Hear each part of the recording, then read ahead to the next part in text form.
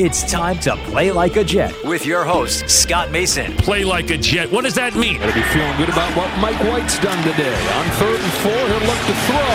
End zone, Moore! Touchdown Jets! Mike White! How about him? Elijah Moore, the 20, the 10, the 5, touchdown! Allen has time. Intercepted! Sauce Gardner's got it. Breaking away. Garrett Wilson. Wilson, a big play downfield. Wilson still going along the sideline. He's not going to go down. Allen tripped up. He could not get past Jermaine Johnson. Oh, look at the speed of Breece Hall. He's done it again. Breece Lightning. 62 yards for the touchdown. Rodgers in trouble again, and he's sacked again by Quinnen Williams. What a beast, number 95 for the Jets. Listen, thank you. From the PlayLikeAJet.com digital studio, this is Play Like a Jet. My name is Scott Mason. You can follow me on Twitter at PlayLikeAJet1. And it's time for part 2 of our discussion on Derek Carr and the Carfax with our friend who covers the Raiders for Silver and Black Pride and also has a fantastic YouTube channel called Tape Don't Lie, where he reviews the Raiders and specifically Derek Carr on a weekly basis. Marcus Johnson. Marcus, picking up our conversation from yesterday relating to Derek Carr. The Jets haven't had a quarterback that had consistent production, didn't miss games, and was the unquestioned leader of the locker room in a long time. This is a young team that could use somebody like that in the number one position in the locker room. I think he'd be a really good fit here from that standpoint. You hear Robert Saleh and Joe Douglas talking all the time about the culture they're looking to build with guys that love football, with guys that all have positive vibes. You know a lot more about Derek Carr than we would here as Jets fans. I sure think that he fits the bill based on everything I know. From leadership, from a standpoint, I think you'd be able to take the New York media too, because the Raiders fans, they can get vicious, man. They can do some things. They can get to you. I'm sure he's had some people he's wanted to respond to, but they can get to you, right? And he'll be able to handle the New York media for sure. There's really nothing, the crazy questions that some of those guys maybe say to him. I don't think he wouldn't be able to handle that. I think he can handle those things, right? And I think some of those things are going to motivate him. I know he's super motivated now.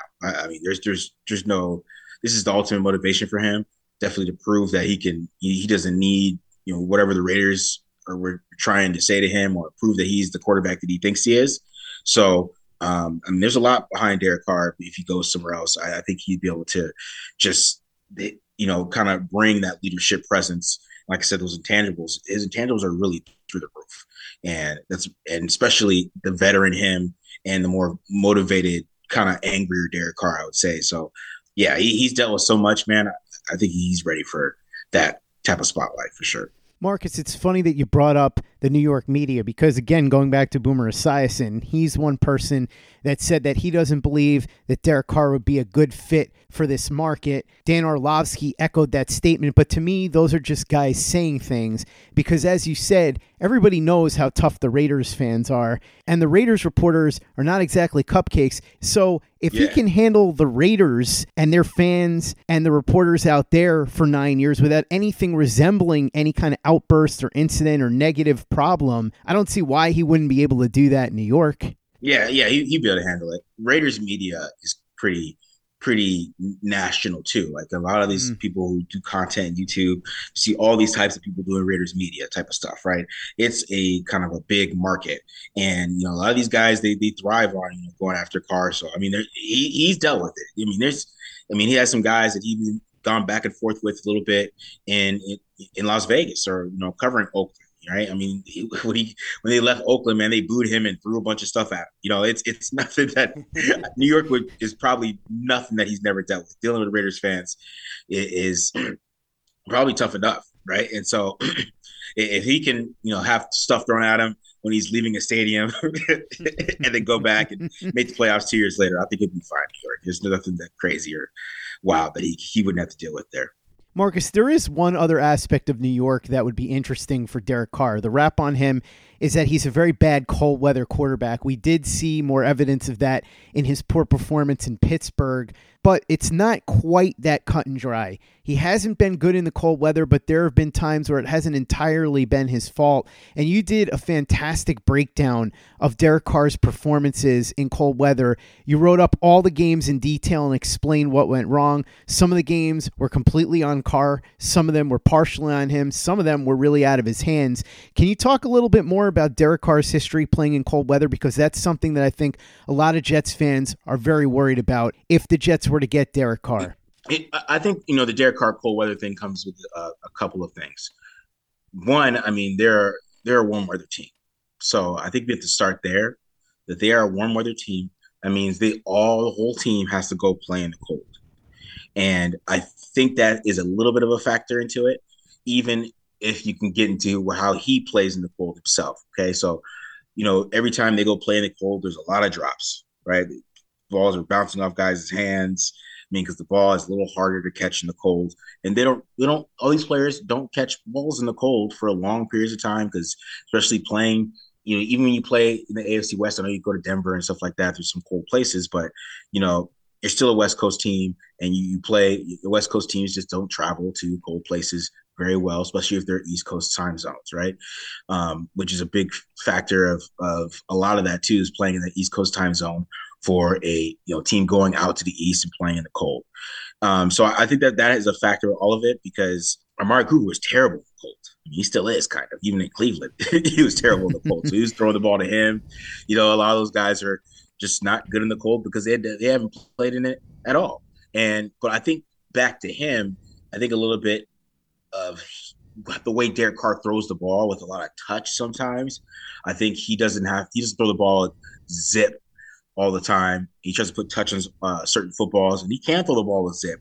Don't get me wrong, but he likes to be more of a touch passer in certain instances, right? And I think when it comes to the wind and things like that, when he tries to throw a little more of those touch passes, they get caught in the wind a little bit, and you can see the ball kind of flutter or things like that. And I think that's been his problem playing in the cold, is him not showing off his arm strength a lot. I think that he's got to realize that you can't do the little touch pass you can do in Vegas. You can't really do that in the cold as much. You got to put some zip on the ball like Josh Allen does. Like Josh Allen does not do touch passes as much. He probably should do more touch passes, but him not doing touch passes is what makes him so good in the cold, because he's going to try to zip that ball as fast as he can. And you saw some passes by Derek Carr when he put that zip on it, like the one to Hunter Renfrow he scored a touchdown on. Put zip on it, you saw a good throw in the cold, but then you saw the one that he missed to Hunter Renfrow, where he tried to put that ball in the air. And I'm not saying that it caught the wind, but it was an ugly pass. And when there's a little touch passes that can happen to him. So I think it's a little bit of both. If he goes to a cold weather team, will he play better in the cold because they're a cold weather team? I say yes. Will he be like Josh Allen in the cold? No. So that's kind of how you have to look at it, in my opinion. He's probably never going to be a superstar in the cold, but if he's on a cold weather team and they all play in the cold and they're used to it, and the team coming from the West Coast doesn't play in the cold, I think Derek Carr will be fine. Play like a Jet. Play like a Jet. Marcus, since you brought up Hunter Renfrow, he and Darren Waller missed a lot of time this past season. I know that the Raiders got Devontae Adams, but how much do you think not having Renfrow and Waller for so many games affected Derek Carr this year? Oh, I think it affected the offense big time. I think that they didn't have a chance to kind of get in the flow. Who knows what they would have looked like if they started off a little slow early on. But Hunter Renfrow got hurt. He had a concussion really early, and then Darren Waller got hurt right after that. And then when Hunter Renfrow came back, he had the hip injury or the oblique injury that he was dealing with. So they had never really played together, right? And then you saw a little bit what it could look like at the end of the year. At the beginning of the year, the first game of the season, you saw a little bit of what it looked like. Even though they had a lot of turnovers, there was a lot of explosive plays. And then even in the Cardinals game, they had some good passing offense, even though they struggled in the second half a little bit. But they showed a pretty good passing offense with all those guys together on the field. So, it definitely would have been a different outlook to see those guys grow together throughout the season. Maybe they finish the season stronger if you have all those guys. They kind of started to take away Darren Waller snaps a little bit, this is an episode about Derek Carr, so I don't want to get to Darren Waller, but they started to take away his snaps a little bit too. So they kind of took away the flow when he did come back.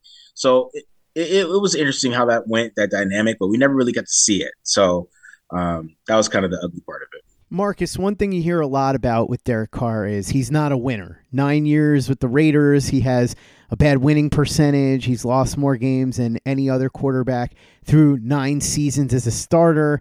He's only been in one playoff game and lost, which I think is a little bit misleading. It's not fair to hold the fact that he got hurt the year that he would have won MVP and the Raiders ended up going to the playoffs. He would have been in the playoffs that year, so I would include that too. But either way, you hear that a lot. He doesn't go to the playoffs and he hasn't won anything the one time that he did go to the playoffs. So how much can you expect from him? But my counter to that, Marcus, has been that every year that Derek Carr has been the quarterback of the Raiders, he hasn't had a defense that's been ranked above 20th. And I dug this up. I thought this was really interesting. In games when the Raiders held the opposing team to less than 3 touchdowns, Derek Carr is 26-17. And by the way, 70% of Derek Carr's starts resulted in the opposing team having more than 3 touchdowns. So to me, the fact that the Raiders haven't won with Derek Carr isn't necessarily Derek Carr's fault. A lot of it has to do with the team that was built around him,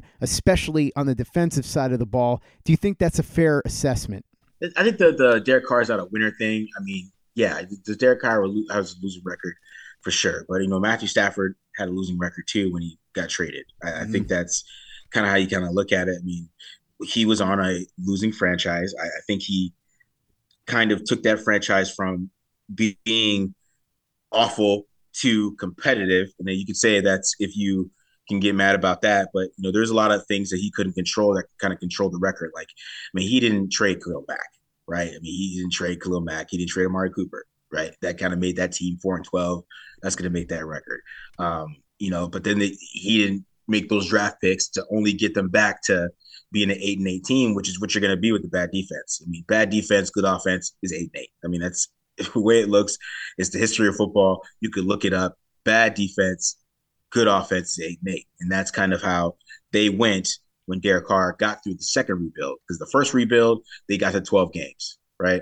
So they won 12 games the 3 years into it. Right, there's a lot of growth, right? Then they had a bad season, but then John Gruden came in and just destroyed everything. And they started over again, and then he got them back to around being like competitive. They're in the playoff race every year. They're in the playoff race this year at the end of the year. So I think that's how you kind of got to look at Derek Carr. He's going to make your team competitive, right? So maybe they didn't have the winning record, whatever. You are a competitive team. You're going to be there at the end of the year trying to get a playoff spot with him. And if you're these teams that were there anyways, right, without that type of quarterback, I think you're gonna when you get him, that's what you're gonna get is a quarterback that is gonna be able to keep you competitive. He was 3-3 against Justin Herbert, right? Justin Herbert, people love him and everybody says he's elite, but Justin Herbert was actually 3-2 against him when he finished the game, because one of the games that Justin Herbert won, Marcus Mariota finished, right? So he actually technically has a winning record against Justin Herbert as a starter. So that's what type of things you have to look at, is that he keeps you competitive against those type of quarterbacks, right? If you have him, you can maybe he's not going to just blow them away and go toe-to-toe with them all the time, but you're going to be able to compete with them, right? And if you have a good defense, then maybe you can stop them and he can, get you a couple more plays. And I think that's kind of how you want to look at it. And that's how I look at him. I don't look at him as a superstar elite quarterback. I look at him as a quarterback that makes you competitive as a team.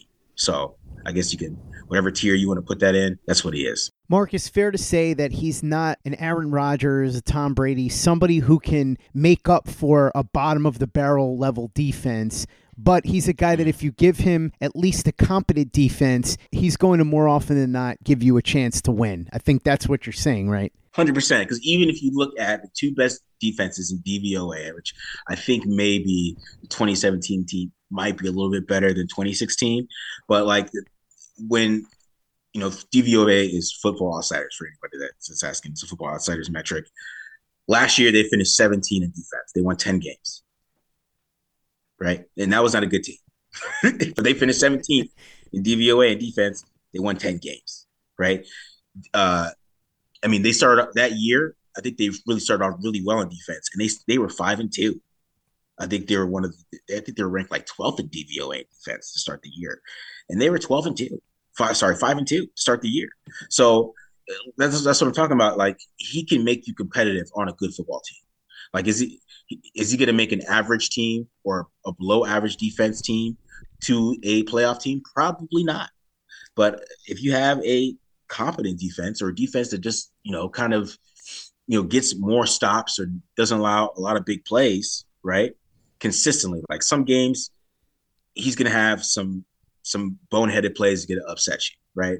And I think if you have the defense that can make up for that consistently and get through the bad game of Derek Carr to the point where you get to the fourth quarter where he can start making plays, I think that's when he can start winning more games. It's just when the Raiders, he doesn't show up to play for the Raiders. The Raiders lost 44-3.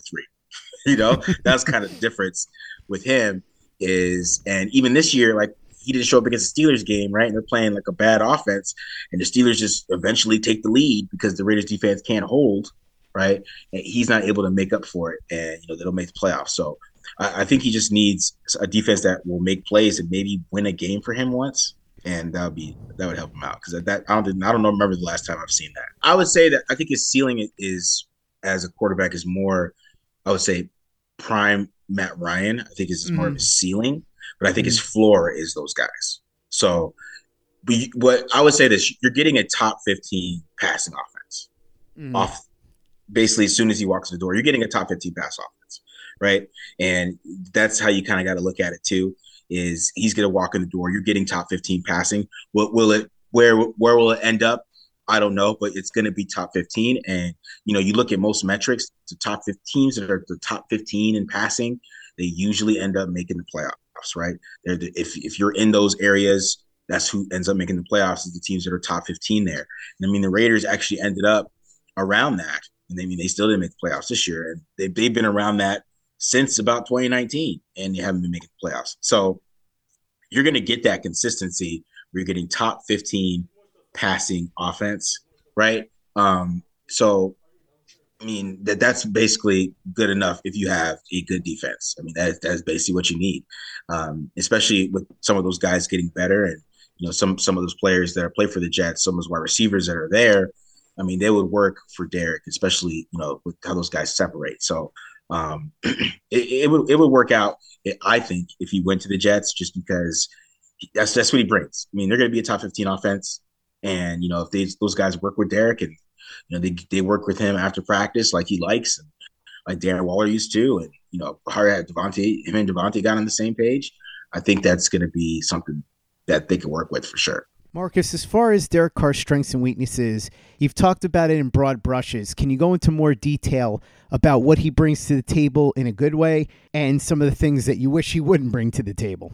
Yeah, so I think in a good way, I think a lot of it is he's great with protections, right? The offensive line is going to look better than it actually is. So if you have a good offensive line, it's going to look like a great offensive line. You have a below average offensive line, it's going to look like an average offensive line, because he's so good with protections.